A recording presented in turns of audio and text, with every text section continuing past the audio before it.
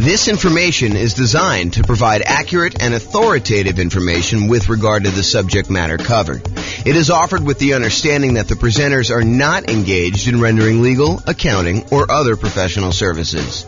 If legal advice or other expert advice is required, the services of a competent professional should be sought. Welcome to the Fort Wayne Real Estate Investing and Real Estate Financial Planning Podcast. Learn all about investing in real estate in Fort Wayne, Indiana, with a combination of real estate financial planning and modeling with numbers specific to Fort Wayne, plus syndicated, more generalized recordings of live and pre-recorded real estate investing classes, not all of them specific to Fort Wayne. Be sure to stay tuned after the podcast for a message from our sponsors. Well, good afternoon and welcome everyone. I am your host, James Orr, and I have a very special class for you today. This is a class where I get to introduce you to a brand new spreadsheet I've been making. I made a version of this, not in Excel. I made a version of it as like an infographic in PowerPoint, probably 6 months ago or so.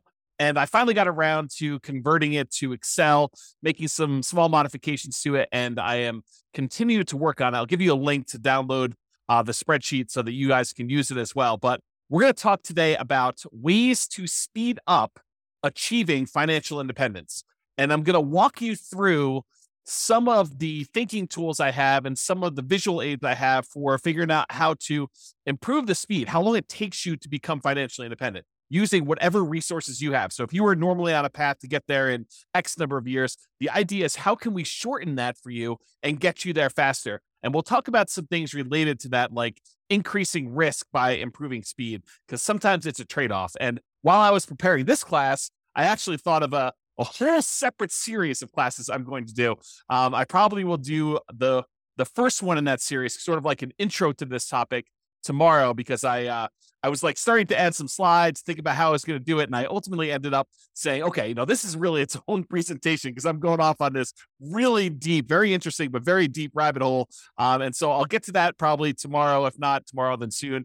And I will share with you some of my other thoughts on some other really cool new tools I'm making for that as well. But today we're going to talk about ways to speed up achieving financial independence, a new tool I created with this other spreadsheet, and we'll kind of jump right into it. So let's get into it right now. So first, what is financial independence? Financial independence is when you can, in quotes, safely live off of your investments. And when I give you that definition, you're like, okay, yeah, that seems reasonable to me. You're financially independent when you don't have to work anymore and you can safely live off of your investments, the investments that you have there. And yeah, that makes sense, but it doesn't really make sense because that is more of a generalized definition of like what it means to be financially independent. And it's not a mathematical definition of when are you financially independent? What is the math behind becoming exactly financially independent? So what I did is I came up with the math version of what is financial independence. And really what it is, it's when all of these things contribute enough money so that they cover your expenses or your desired amount of money that you want coming in. So financial independence is really when, one, the net positive cash flow from all of your rental properties, that's all the income from your rental properties, rent, and anything else you're collecting on the property, minus all of your expenses, including vacancy, the principal and interest part of your mortgage payment, taxes on your property, any private mortgage insurance payments you're making, especially if you bought a property as a nomad or a house hacker, any insurance payments you've got on that, any of the maintenance you need in order to maintain the property, and property management. So once you take all the income, you subtract out all those expenses, what's left over is your net positive cash flow from rental properties. And because I'm going to be talking about something else, I don't usually add this to this definition of financial independence, but because I'm going to show you it on another spreadsheet that I made, I will also tell you that this is also the section for business income. So if you have a business that is not relying on you to work there, you are a passive owner in the business and you're getting passive income coming in from that net of all expenses, that's also what is included in this number one section. This number one section really should say business income, and real estate rentals just happen to be a business that we talk a lot about. And so I made it its own special category, but really this is all your business income here. Net positive cash flow from business income, including net positive cash flow from rental properties. And the rental property one includes all your income minus all your expenses, including vacancy, principal, so on and so forth, which I already covered. So number one, net positive cash flow from rentals and also business income. Number two, is any invested assets you have. If you have money invested in stocks or bonds or, anything else like that, any money you have there times a safe withdrawal rate, which we'll get into what a safe withdrawal rate here is a little bit later, but times your safe withdrawal rate is money that can contribute towards you being financially independent. So if you have $1 million invested and you believe in the 4% safe withdrawal rate, which I'll get to in a second here, that is $40,000 a year that you can then use to be considered financially independent. That contributes to the income to see if you qualify as being financially independent there. Okay, so that's number two. Number one was income from rental properties and the other business. Number two is invested assets times safe withdrawal rate. Number three is any passive income you have coming in from Social Security.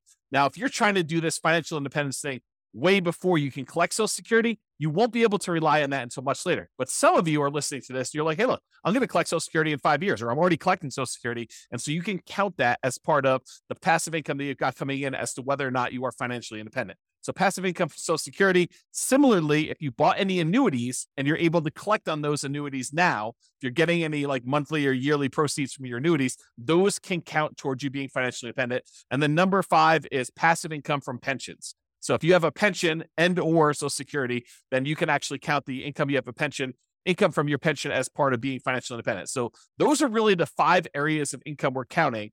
And if the sum of all 5 of those exceeds the amount of money you need to live on, or the amount of money that you desire to have coming in, maybe it's not necessarily just live on, maybe it's live on plus you still want to continue saving for something, then you can count whatever money. If that exceeds the amount of money you need, then you are considered financially independent. That is a more mathematical definition, more than just when you can safely live off your investments, right? We want to know more about like when dollar amount wise, we actually are financially independent, not just like in this generic sense. And so that's why we define it that way. So how do we speed that up? How do we get there faster? I'm going to knock out the 3 kind of like really easy ones right up front: pensions, annuities, and Social Security. And then we'll dig into all the other details, but I want to just get these out of the way. So pensions. If you want to speed up your pension, just make sure that we maximize how much we're contributing to any pensions that we have with our job. So don't like skimp on the pension part of it. Don't say, I'm not going to contribute to that. And I'm going to cover some caveats here, because sometimes choosing to invest in your pension at a lower yield, the lower return that you're getting on that, is actually a mistake. And you could look at it as, look, if my pension's only earning me whatever it is, like when I think about like how much I'm putting in and when I'm actually going to get out when I'm able to collect some pension, and I calculate that to be about 8 to 10% or whatever it ends up being, and you can go invest your money somewhere else and get a 15, 20, 25% return, and maybe even get it earlier than when your pension would start, then maybe you don't want to fully fund your pension. Maybe you want to choose to opt out if you can at your job and not do that. Now realize sometimes we go and we're like, hey, look, I'm not going to do the pension because I think I can get these higher returns, but then something happens where those higher returns don't actually come to fruition, where they don't actually appear. You thought you were going to rely on all this real estate stuff, and the real estate stuff didn't work out for whatever reason. Now you don't have a pension because you stopped doing that. So you got to be careful that you're not trading off some speed with increased risk and then end up regretting it later because you didn't do some stuff that was sort of like your baseline safety net sort of stuff later. Okay. So pensions, that's number one. Annuities, we can buy, single premium immediate annuities, or you could do like, annuity payments over time and do that if we have the cash.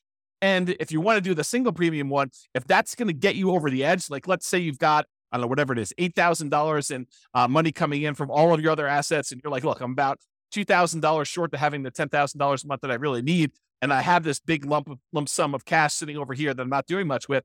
I could take that lump sum of cash, buy an annuity, convert that to some type of monthly or yearly income, and actually get myself over the hump of being financially independent by taking cash assets, and deciding to buy an annuity with that. And if the return is good enough from those, you can choose to do that. That may be a way to speed things up. If you're unable to find another investment that's going to give you the cash flow you need, maybe the annuities would exceed your whatever you want to use for your safe withdrawal rate, your 4% safe withdrawal rate, or 3% safe withdrawal rate. The annuities, especially if you're older, could be higher than that. And so you may choose to do that in order to get you where you need to be as a possibility. And finally, of the ones that we're going through really fast, Social Security. Make sure that if you are contributing to Social Security, that you are doing it and that you're going to be able to do that. Now, in some cases, you have some choice as to how much you earn or how much you contribute to Social Security. And I'll give you an example. It's not like for just employees. This is for like if you own a business and you're making a certain amount of money in your business, and you can decide how much of the income you want from your business to show up as wages, how much to pay yourself as a reasonable wage for the job that you're doing versus taking money out of the business as profit. because with the ones where you're paying wages on it, you're usually having to pay a Social Security payment associated with that. The ones where you're taking as profit, you usually don't have to pay Social Security payment. At least that's my understanding. I'm not a tax expert. But you could choose to take a certain amount as wages and pay the Social Security versus taking more money as profit. So you could decide within a reasonable degree. You can't say, I'm taking no wages, I'm going to put all my money in profit. I think you'd get challenged from the IRS in that. And so you could decide to take how much you're going to take in wages as to how much you're contributing to Social Security. And if you wanted to, you could choose to maximize the Social Security benefit so that you get the most out of Social Security later on when you're able to collect on it. And you'd want to go do that math and see what makes sense for you in your particular situation. So be careful, though, that you don't deliberately minimize or avoid paying Social Security and then regret it later. Similarly, what we talked about with the pension discussion as well. Okay. So how do we speed up those pensions, annuities, Social Security? Really, it's just about contributing to those and making sure we're doing it. Okay.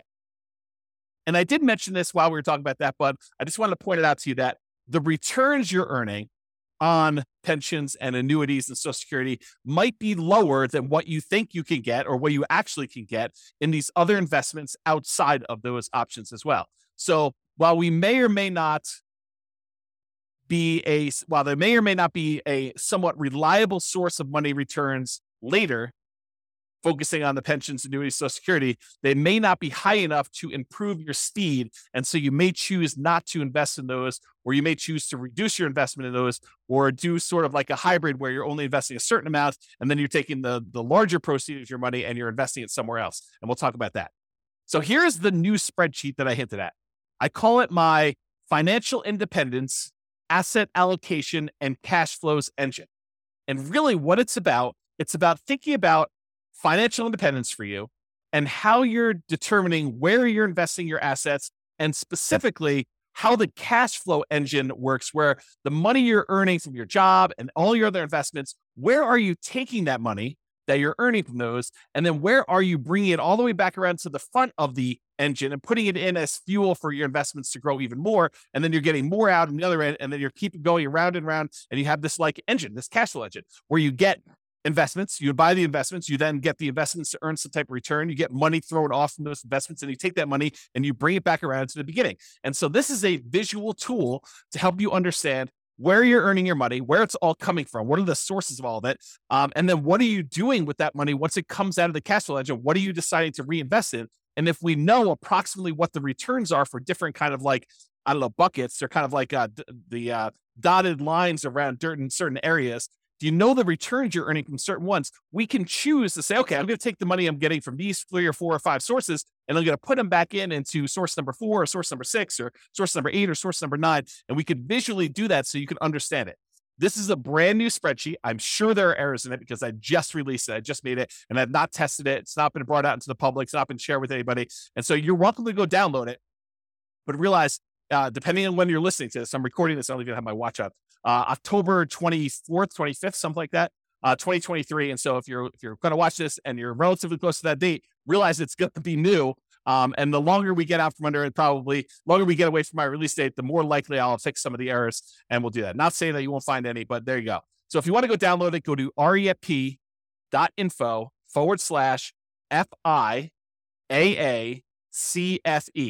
And that stands for Financial Independence, Asset Allocation, Cash Flow Engine. So refp.info, FIAACFE, and you can go download a copy of the spreadsheet and you can kind of use it, do your own numbers on it, and do that. But let me walk you through some of the ideas, and we're going to talk about how we can use this visualization in order to speed up you becoming financially independent. Okay. So speed up your job income. So this is one of the sources. I just did a blow up of the spreadsheet here. This is one of your sources from your job income. It shows that how much you're making from your job and then how much you're actually investing from your job. So you have saved to invest. Part of the money, in some cases, you have a company match where the company says to you, look, if you invest, 1 or 2% of your income, we will match that dollar for dollar. So if you invest 1%, we will automatically add add 1% to it. And so you'll end up investing 2% total, 1% provided by you, 1% from a company match. And so you want to try to maximize that if you can and do the company match part. Sometimes you'll take money outside of that company match. Just that company may say, look, we're only willing to go up to 3% with that. So you do your 3% investment, your company matches it 3% as an example. And then any additional money, 2% more or 5% more or whatever you're investing from your job, you want to go and take that money. And that is the no match, the money that you're investing from your job that is not matched by the company to do that. And then any money here you're putting in Social Security, you can kind of just keep track of that mentally for yourself. So how do you speed up the job income? Well, increase your job income. Like decide to earn more, get a job where they do a match or don't do a match, or do one where they do a match, or they have some type of stock options or something like that. Not just your regular job either. I'm also talking about a side hustle or two. For example, maybe you decide to go and do house hacking, where you go and you buy a property where you could rent out part of the property while you're living in it. As another example for doing that. Or maybe you decide to start a business part-time in order to generate more income coming in, and you do that. So not just your regular job, maybe other jobs as well. If you're really trying to speed things up, that is a possibility for you. If you're trying to speed things up using job income, make sure you maximize that company match so that you get some money. Although there are some weird things. I didn't plan on going into a lot of detail on this, but sometimes your company match requires that you put money into certain type of accounts where you may not be able to access them until much later. And so realize that if you're trying to speed things up and become financially independent, maximizing money in your company match may be money that you can't use right away. And so you'll sort of have to keep that off in the distance until you're able to qualify for it at age 65 or whatever it is that the rules are for you. So you want to increase your company match or maximize your company match. You may want to increase any money that you're investing on your own outside the company match. And if you're relying on Social Security and you have control over how much you take from Social Security, like you're the business owner and have some control over wages versus profits, then minimizing Social Security may be faster, but at the cost of the amount of Social Security benefit later, which may be more risky or less conservative if something goes wrong with the investments you're making outside of the Social Security option. Okay. So just realize that. All right. So that's the first one. We talked about income. Now let's talk about properties. So in my mind, I've grouped properties into three primary groups because we really do look at properties in three distinct ways. First one is a really obvious one, the owner-occupant properties. These are properties that you live in. And sometimes there's a little bit of crossover, like if you're doing house hacking, you bought a duplex or a triplex or a fourplex, and you're living in one of the units and you're renting out the others, or maybe you're just doing roommates. You bought a nice single family home and you're living in the single family home and you're renting out a couple of the bedrooms, or you're renting out an RV space in the backyard, or whatever you're doing. Or maybe you bought the triplex and you're renting out roommates in the room and the one you're living in. And then you have two other rental units that you're renting out as complete separate units. If you're doing that, that's totally fine too. But for the most part, I'm talking about the properties that you're deciding to live in. And most of the time, we're not getting any type of cash flow or cash flow from depreciation from that. And we're usually not taking advantage of the appreciation, the property value going up, or the fact that we're paying down on the loan, because that really doesn't count until you pay the property off, and it totally reduces your housing expense. So, and I'll go into that in a lot of detail in other classes, but usually that does not contribute towards you being financially independent unless you take that property and you're using it, like we're going to use other properties here in a minute, as sort of like a rocket booster in order to gain some equity, have the property value go up, pay down your debt, and then you eventually sell that property. Or you take the property that you lived in for a year or two or three or four or five, and you then convert it to a rental. And in those cases, you could use the assets you're committed there. But if you're just keeping them as an owner occupant, we don't really use those a lot as returns coming out of there that we could reinvest. Okay, so it really would need to move from being an owner-occupant property to some type of investment property or something like that, or selling it, which I didn't show in here, although I did make a note. Not show could sell owner-occupant properties for tax advantage capital gains. And there are some tax advantages of selling an owner-occupant property for your primary. Okay, so the first group was that owner-occupant properties. The next two groups are properties, investment properties that you buy that you intend to keep forever for cash flow. And then the next group is investment properties that you buy that you intend to sell for capital gains. Here's the general idea. There are some properties, rental properties, that you plan on buying, that you plan on keeping in your portfolio through retirement, and you plan on just having those puppies cash flow and generate cash flow to you that you intend to live on. That's one type of property. Those are the keep for cash flow properties. There are other properties that we're buying that maybe the cash flow isn't great, or maybe the property is not one you want to keep in your portfolio for a long period of time, but it is a property that you intend to buy because the return on it is so attractive. And it's a property that you intend to keep maybe for, a month or two and then quickly flip, or maybe you want to keep it for 6 months or a year or 5 years or 10 years or 20 years, or until you get to the point where you have enough properties, enough equity in them that you could sell off the ones that you planned on selling and use the proceeds in order to pay off the ones that you want to keep for cash flow. So there are some properties, though, that we plan to sell for capital gains. And so those are a separate group.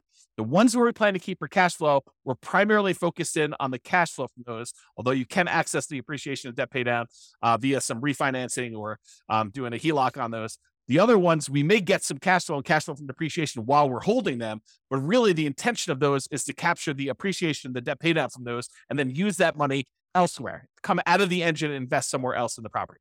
Okay, let me check my notes to make sure I covered what I wanted to do. Okay, so some properties you'll owner occupy, talked about that. You could still do house hacking, talked about getting roommates or buying a duplex, triplex, or fourplex. And that could be like a side hustle, right? The income you have coming in from doing a house hack is almost like getting a second job.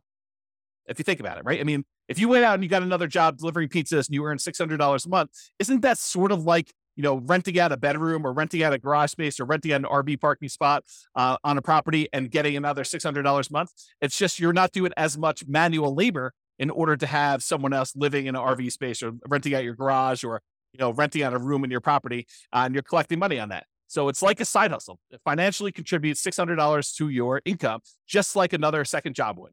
Okay. And maybe even some tax advantages of you renting out part of your property, as you'll probably get some cash flow from depreciation for the part of property that you're renting. Okay. So we can still do house hacking, talked about that, and or the nomad strategy. If you decide to do the owner occupant property where you buy a property as an owner occupant, get owner occupant financing, usually low or nothing down. You get owner occupant interest rates, which are usually a little bit better than investor interest rates. You buy the property, you move in there. You have to live there for at least a year. It's a requirement of the lender that you stay there for at least a year. And then once you're done living in the property for a year, then you can convert that property to a rental, buy another property as an owner occupant, put another, 3.5% down or 5% down or whatever you're going to do, then move into that property, live there for a year and continue this property, acquiring rental properties with little or nothing down as you continue to acquire each one. And then you move them into either keep for cash flow or sell for capital gains as you do those. So that's the nomad real estate strategy, where you buy a property, live there as an owner occupant for at least a year, then you convert it to a rental. The reason why we do at least a year is that is a requirement of the lender. You cannot buy a property as an owner occupant, move in, and then move out before a year is up and convert it to a rental. It's called loan fraud. So do not do that. You have to stay there at least a year. It's a document you'll sign at closing when you get your owner occupant loan. It's why they will give you an owner occupant low down payment loan option with a better interest rate, is because you plan to owner occupy it. And the requirement is a year. If they change the rules and tell us it's 2 years, we'll start teaching 2 years. Right now it's a year. So use a year. Okay. Talk to your lender about that. We talked about that. And some properties you want to keep as long-term rentals. That cash flow goes toward the goal of financial independence. Some properties you want to sell for capital gains. Some of the cash flow while waiting the sale, where you'll capture and redeploy the equity you get from the property. Property goes up from appreciation, maybe some forced appreciation because you bought it at a discount or you did some work on it. And then property gets paid down a little bit on the loan. The difference between what you sell it for minus all your costs and taxes and stuff like that, minus what you owe on the property, is going to be that money that you're going to be able to redeploy as part of your cash flow engine in order to do this. Similarly to what we just talked about with all the real estate, because real estate is a business, as I discussed, we're talking about businesses here. So you basically have a business where you're getting cash flow, your profit from being in the business. Now, this is, if you have a job, you put your job income up on top in the spreadsheet and you get this business cash flow coming out as profit here later. Eventually, you may decide to stop working your job, but maybe you still own part of the business and you get profit from the business in the form of dividends or whatever else they're going to do there. And so you kind of keep this as there. So it allows you to kind of keep track of that there. Okay, now let's talk about safe withdrawal rate, because I'm about to go talk about the invested assets you've got and other things. And I want to mention what safe withdrawal rate is and kind of give you a very brief definition of what this is. We could really do like a 2-hour class on safe withdrawal rates. In fact, we probably could even do more. Okay, so where's safe withdrawal rates? SWR.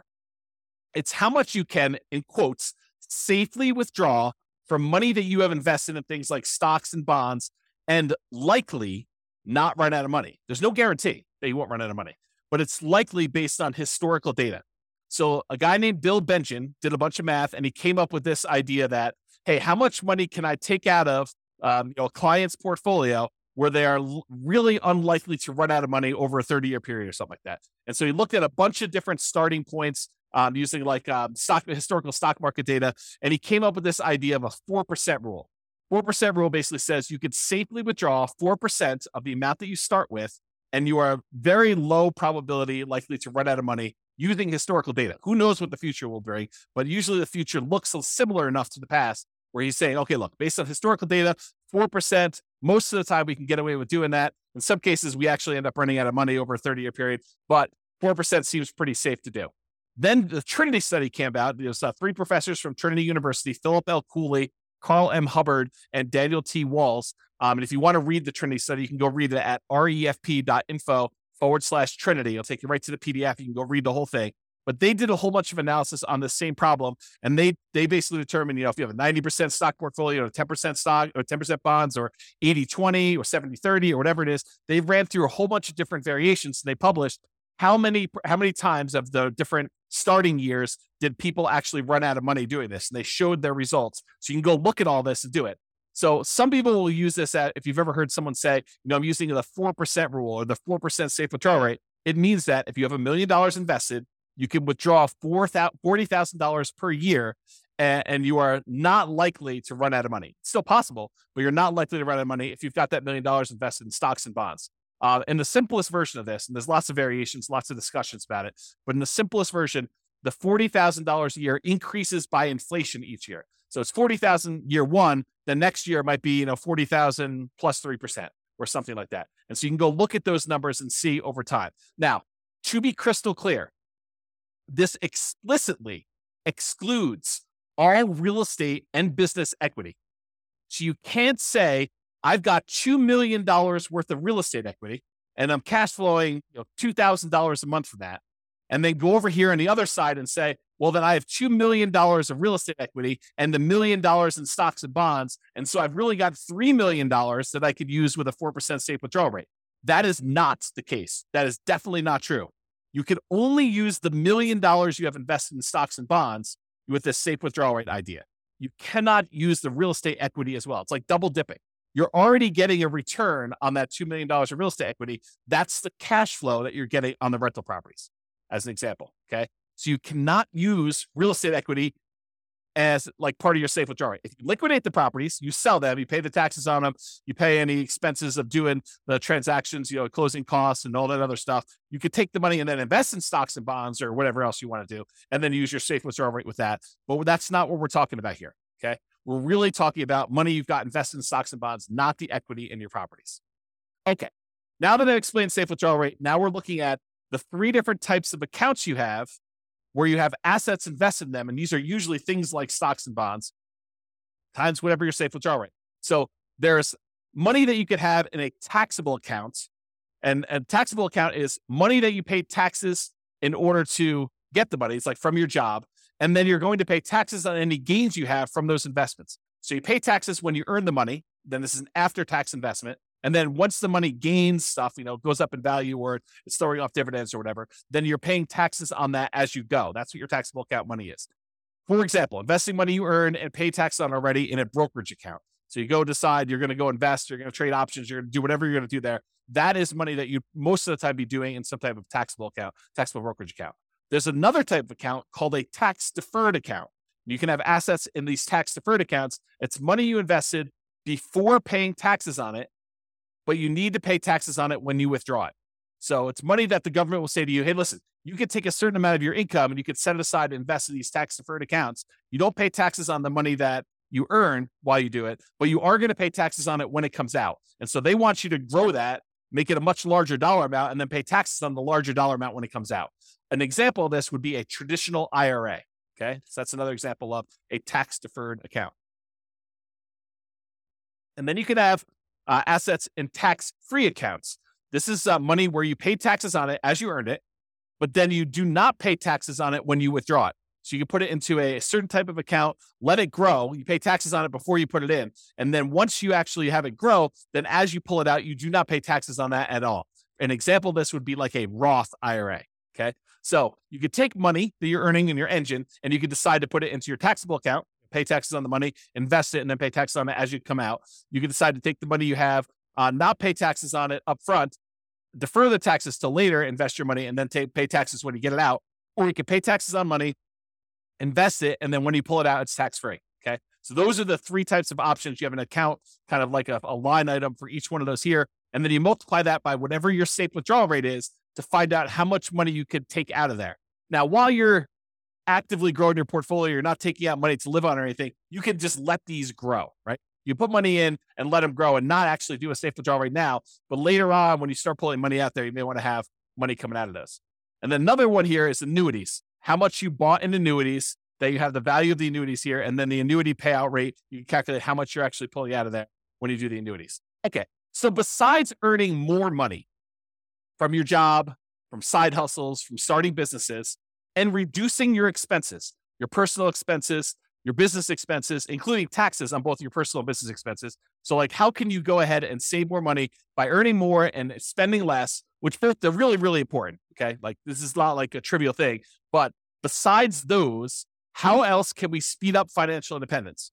Well, it's really about what you do with the money you've got coming from your assets, like how we go and deploy the things that are coming out of the engine, the sources of the money that you have to invest. You know, when we talk about the engine, it's the money in, all the money that you've got that you're investing in your assets. Then what happens when you get returns, and what do you do with all this money coming out? Sure, there's job stuff where you're getting some money and you're saving it like there. But really, what are you going to do with like cash coming out of your businesses and the money coming out from like your properties growing in value if you decide to do a refi or HELOC or whatever, or if you decide to take money and you sell a property, or doing all that, or any money coming from your business, or the safe withdrawal rate money you've got coming out. Like, what are you doing with all of this money?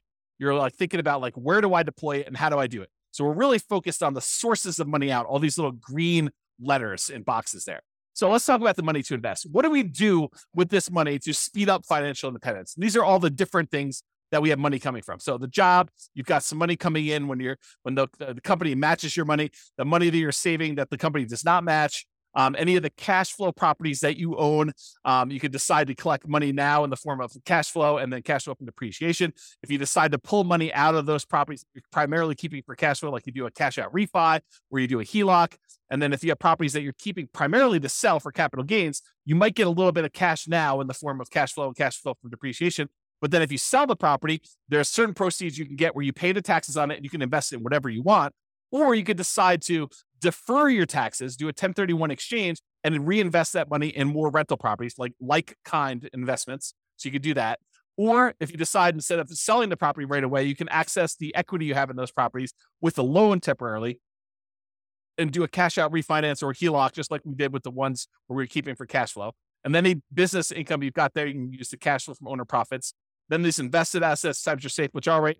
We've got the tax withdrawals, tax deferred withdrawals, and then tax-free withdrawals from those three different sources, your annuities, your Social Security, and your pension. So those are the different sources of money to invest that we've got there.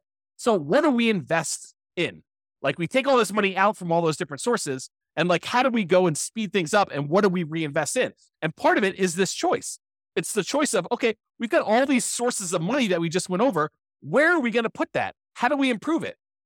And part of that is taking all this money out that we see. Some of them you're going to be deferring for later. Like you're not going to be necessarily taking money out of, the tax withdrawal account or whatever, unless you're going to say, hey, I'm saving up money in this until I get to $100,000, and I'm taking $100,000 and I'm going to use that as down payment in order to buy a property. So you may be doing stuff like that, but sometimes it's like you're holding for a little while until your engine grows and the return grows in that. Then you're going to take money from there and you're going to move it up somewhere else. Okay. So what are we going to reinvest in? Well, here are the options, right? I've tried to simplify it down and say, these are really the choices we're looking at. Number one, we can invest in more owner-occupant properties. We could either put up money for down payments and buy another owner-occupant property. Maybe we sell one, use some of the proceeds and reinvest in that. Or maybe we sell one, take some of the money, buy an investment property, take less of the proceeds and go buy an owner-occupant property. But we take some and we use it for down payments to buy an owner-occupant property. Or we could pay down on mortgages and earn a return from having less that we owe on the property. So if we have a 8% mortgage, which is what they are about the time that I'm recording this, you could take money, from something else you've got on the other side and reinvest it by paying down an 8% mortgage. What do you earn as a return by paying down an 8% mortgage? It's not a trick question. 8%. That's exactly right. So if you're going to go have a loan, you're going to pay it down. What you get as a return is the interest rate. So if you've got a 2.25% mortgage on a property because you got a really good mortgage, 5 years ago or 3 years ago, do you want to go take money that you could invest in stocks or bonds or CDs or more investment in real estate or anything else and pay off a 2.25% mortgage and earn 2.25% on that money? There are some cases where you might want to do that, but for the most part, you probably do not want to. You probably want to take that money and invest in something that's going to get you a higher return. But if you've got a mortgage that's at 8%, might not be the worst thing to do with all of your money, right? Like not to take all of it, but some of your money, take it and invest in something like that. Okay. So owner-occupied properties, you can either use it more for down payments to buy more of those, or you can pay down loans on your owner-occupied properties to do that. The other thing is you can keep for cash flow properties, the properties that you would tend to keep for cash flow, you could use for down payments to buy more properties that you intend to keep forever and cash flow them into retirement. Or you could either use down payments for that, or you could pay down mortgages on those. And then finally, for the property group, you could sell for the properties that are sell for capital gains, the ones that you intend to sell at some point in the future, like get a really good return early on. And then as your equity builds up, you want to sell that thing off, take the equity, redeploy it into something that's going to get a higher return, which we'll talk about here in a moment. But you could use that for down payments in those, or you could pay down the mortgages. So really it's the three different property types. We can use down payments, or we could pay down the mortgages. Those are the two primary things. No, I guess there's something else I didn't add in here, which I probably should add to the spreadsheet, because there are things that you can do in order to invest in, and that is improve the property. You could go and improve the property and make your cash flow better. So it's really not paying down the loans. It's really not a down payment, but it's improved property. So yeah, we could go ahead and add that. Maybe I'll make a note. See, teach a new class with a new spreadsheet, you get to add new things. Improve property. So hopefully I'll remember to go look at this sheet of paper and I'll add that to the list. Okay, so those are really the things you do to properties. Or you could do your businesses. You could do down payments, you could do pay down loans, or you can also probably improve your business. I should add that as well too. Let me make a note. Improve business.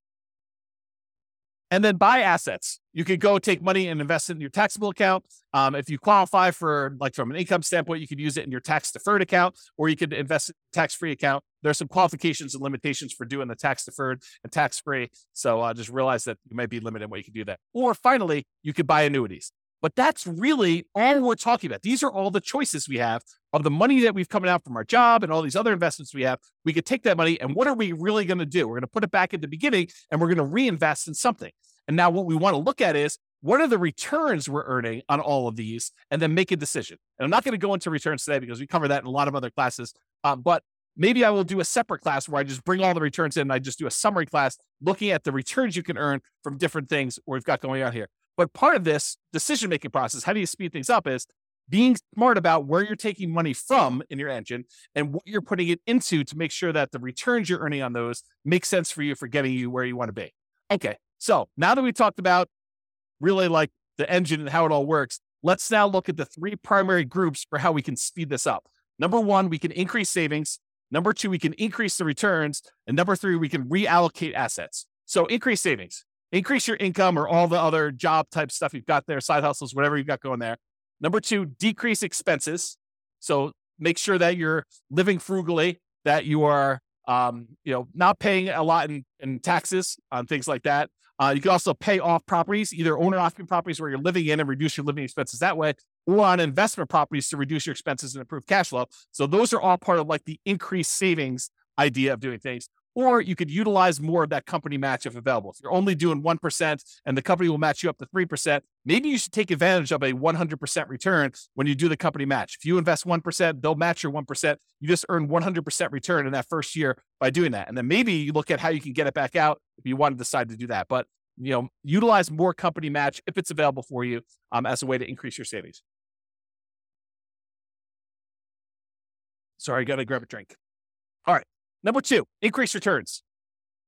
Change the investments for your investable assets. We've got those, taxable accounts, tax deferred accounts, or tax-free accounts.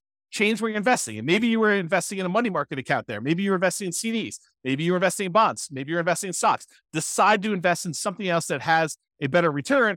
Realize that there may be additional risk in doing that. So you got to weigh those, but change what you're investing in to improve your returns. And that could speed up how fast you're able to do it. You could go from investing in stocks to becoming a self-directed IRA and then go use that to invest in real estate as an example of a way to speed up your financial independence.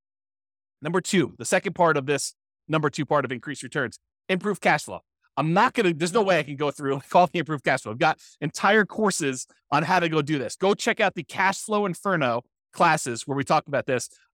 It's as of right now, at least you can access it for free. It's a bonus. refp.info/CFI, Cash Flow Inferno, CFI, refp.info, CFI. And in there, we have the 88 strategies for improving cash flow on rental properties. That's all part of like my concepts of the lowest monthly payment guarantee, how to minimize all the expenses when you're buying properties, both owner-occupant and rental properties, and then the maximum cash flow guarantee, all the different ways and strategies we have to improve cash flow and income you're earning on those rental properties that you have, and combine both those together. And it means that you're going to maximize and improve your cash flow.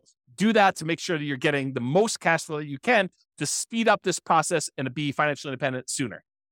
Another way to increase returns is find better deals. And I've kind of broken it down into two primary areas. Number one, for the properties that you plan to keep for cash flow, look for better cash flowing properties.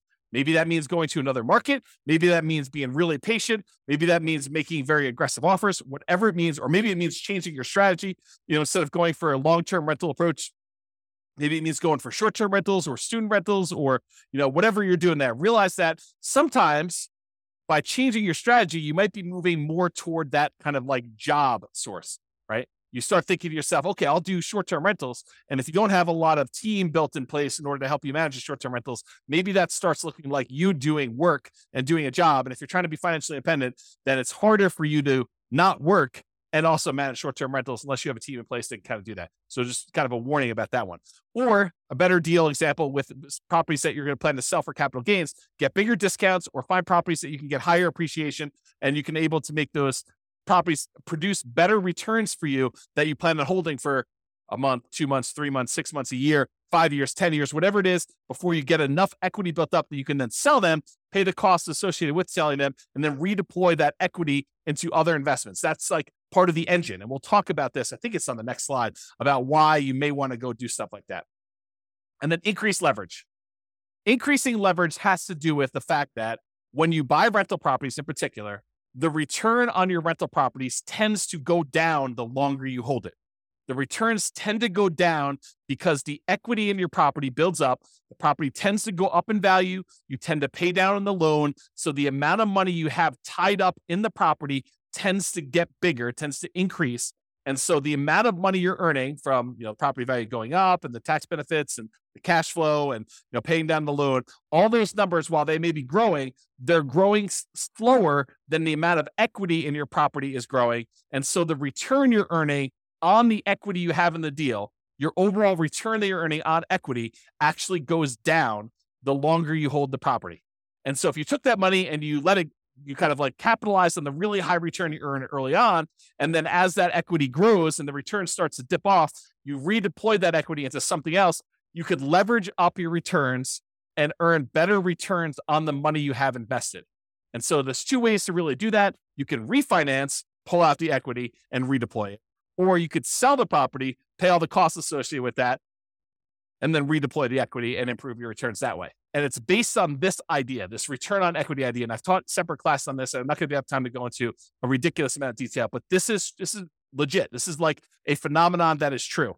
You buy a property and you end up earning a good amount of appreciation, a good amount of debt pay down, a good amount of cash flow from depreciation, and usually relatively low cash flow at the beginning, and that tends to improve over time. But because you have very small equity and you bought it, maybe you bought a property with only 5% down as a nomad, maybe you put 20% down as an investor or 25% down as an investor, but you have this small amount of equity that's earning these returns from appreciation, debt pay down, cash flow, and cash flow from depreciation. So you've got all these returns there. But as your equity grows, as the property value goes up, as you pay down the loan, the amount of equity you have grows. And even though appreciation goes up over time, your debt pay down goes up over time a little bit, your cash flow tends to improve over time, and your cash flow from depreciation stays the same because it's pretty much fixed unless you decide to do some accelerated depreciation. But even though that one stays static, the amount of equity you have grows faster than the return on all these other ones, so that over time, the return you're earning on the equity you have in that property is actually decreasing. And eventually, once your debt pay down, once you pay off the loan, your debt pay down one goes away and you no longer have any return from debt pay down. And eventually your cash flow from depreciation goes away because you can only depreciate residential properties over 27 and a half years. And so that eventually goes to zero. So what you're left with is just unleveraged, because it's no longer leveraged, appreciation rate, which might be 3%. And then your unleveraged cash flow return, which might be cap rate, which is usually somewhere between 5, 6, 7, 8, 9, 10%, depending on what property you're buying, what part of the country, and all sorts of other variables. But maybe 5%, as on the low end. So 5% plus 3% is 8%. So even though you might be earning, 35% return when you first buy the property, like if you think about return on equity, that's decreasing every year So eventually, when the property is paid off, you're about 8% return on your money. So if you decide, look, anytime my investment properties that I own, anytime their return drops below some number, some threshold you hit, whatever that is, 20% or 15% or 10%, you could say, look, I'm going to sell this property and re-leverage up. I'm going to take the money, I'm going to pay the taxes, I'm going to pay the capital gains tax, I'm going to pay the depreciation recapture tax, I'm going to pay the real estate commission to get out of it, I'm going to pay the closing costs, and I'm going to take whatever's left over, which is what we call true net equity. That's the amount you have left over after all those expenses I just named. And you're going to take that money and you're going to go buy another asset, whether that's any of those other assets we just talked about, down payments, paying down loans, investable assets, times safe majority, buying annuities, whatever you're doing there, or like any of the taxable, non-taxable, tax deferred, tax-free, all those different things. You can decide what you take this money from and invest in there. And if you want to save some of your money on the sale and you want to do a 1031 tax deferred exchange, you can delay having to pay capital gains and depreciation recapture. You're still going to need to pay the real estate transaction costs and closing costs, whatever those are, unless you're able to negotiate having your buyer pay them for you when you go and do this. But in most cases, you're going to pay those, and then you can take that a much larger chunk, but you're limited in what you can reinvest that in when you do that. Has to be other real estate, like-kind real estate, not owner-occupant stuff, okay? So this idea of return on equity declining over time is real. It's a real phenomenon. And so we a lot of times, investors will look at this, they'll be like, look, I would like to work around this. I would like to not have this happen to me. However, other real estate investor folks look at this as a natural, organic de-risking of the portfolio over time. Because as you pay down the loan, it becomes less risky. You owe less on the asset. Your kind of like resiliency for price declines goes up, and your resiliency for rent declines goes up. The rent can come down and you'll still have positive cash flow. The price can come down and you'll still have positive equity. So this is a natural, organic way to de-risk your portfolio, but it also typically means that you're getting less of a return on your asset over time. And if you're trying to speed things up and really optimize this, you may choose to see this as a hindrance and say, I want to address this. I don't want to see my return go from 35% all the way down to 8%. I want to see it go from 35% down to 20. And 20, I want to go reinvest, re-leverage up, and go buy another asset or two that has 35% return. Maybe you buy a bigger property, or maybe you buy two properties that are a little bit smaller or about the same size, and you go and you redeploy this money, or maybe you take the money and you go buy stocks or annuities or whatever you want to do, but you change it in order to get a better or different or kind of like other return than what you're doing here. Okay. And so that's what we're talking about. We're talking about this kind of like refi and redeploy equity, sell and redeploy equity in order to increase leverage, because you're usually increasing leverage to do that. Or number three, remember we talked about the three options here: increase savings, increase returns, which we just covered, and now reallocate assets. Number three. So change the investments for the investable assets. So we had this before the other one, but if you were investing in bonds, maybe you decide to change it to invest in stocks. Maybe if you were investing in stocks, maybe you decide you want to go invest in options, or maybe you want to take it and invest in treasuries or bonds or whatever. You could change what you're investing in order to optimize for return, but realize that does change the risk characteristics of what you're investing in. You go from bonds to stocks, it's changing. The asset classes, the underlying asset class you're investing in is different. Okay. Or you could utilize some of our like deal alchemy strategies. If you've kind of not seen that course, it's another bonus course, refp.info /refp/alchemy. And if you go there, there's a whole bunch of stuff about how do you move returns from one quadrant to the other. So if you're really concerned about earning money in that cash flow quadrant instead of appreciation and debt pay down, you can decide to do things with your asset in order to work on maximizing cash flow. For example, you may refi some of your properties to have enough money come out of those to pay off other properties to improve your cash flow. Sometimes it just works out that you have enough equity in your properties that it's spread out in a really unusual way that is limiting how much cash flow you can produce. And it might be better for you to refinance, two properties and then use those proceeds to pay off one or pay off two. And that would actually improve cash flow by a lot more than just keeping your properties the way that they were and letting them all continue to pay off organically. Or another version of this is, let's say over the next, X number of years, you acquire 10 properties. And then once you have the 10 properties, you wait until you get to the point where you could sell off 5 of them and then pay off, use the proceeds from selling off 5 of them to pay off completely the loans on the other 5. So you just hold the properties as long as it takes for you to get to the point where you sell off a portion of them, 1, 2, 3, 4, 5, 6, whatever, 7, whatever it takes. And then you pay off the remaining properties that you keep. So now that you have 1, 2, 3, 4, 5 free and clear properties and no longer 10 properties that all were leveraged. And that could be a way for you to achieve financial independence and really speed things up. You buy more properties than you need, let them grow. These are all, the certain number of them you're setting aside as kind of like sell for capital gains. You're kind of deciding that those are going to be sell for capital gains properties. You let them appreciate. You let the loan pay down. You're not overly concerned about how much cash flow producing because you're not going to keep them for cash flow.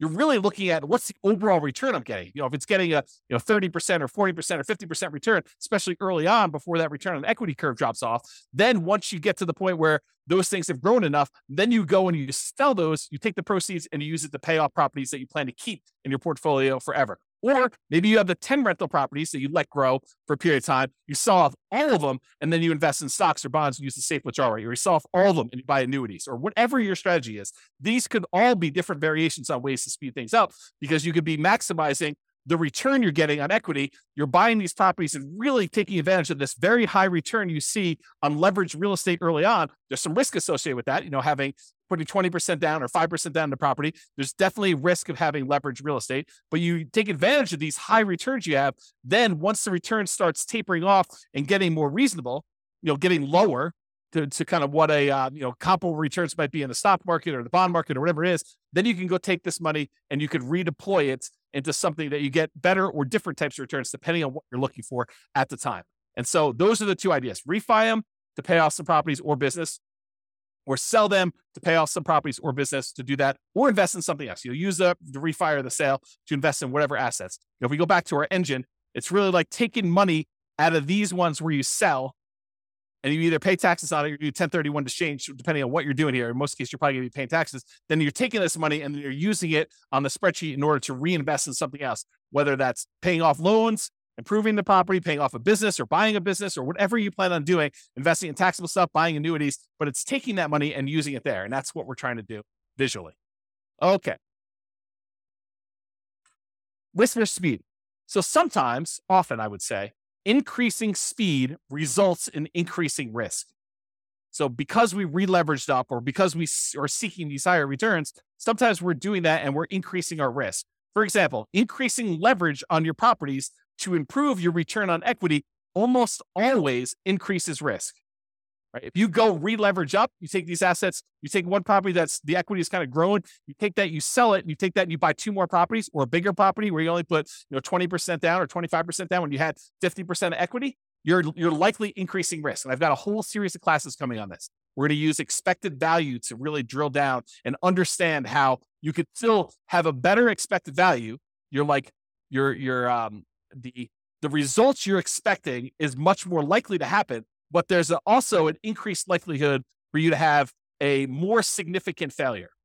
That's what we're going to look at when we talk about expected value. That's a totally different class. That was the class I told you I didn't have time to teach, but I'm going to teach another version of it. Okay. So for example, increasing leverage, talked about this, always increase. Many real estate investors will choose to de-risk the closer they get to their FIRE date, the financial independence retire early date. Because as you get a much larger asset base, having variations in that could impact. If you needed $3 million in order to be considered financially independent and you're getting closer to your deadline of when you want to actually be retired, then, if you have a portfolio that, could easily go up 10% or down 10% in value, and all of a sudden you see as you approach your date, the portfolio drops 10% and you need that 3 million and you only have 2.7 now, that's problematic.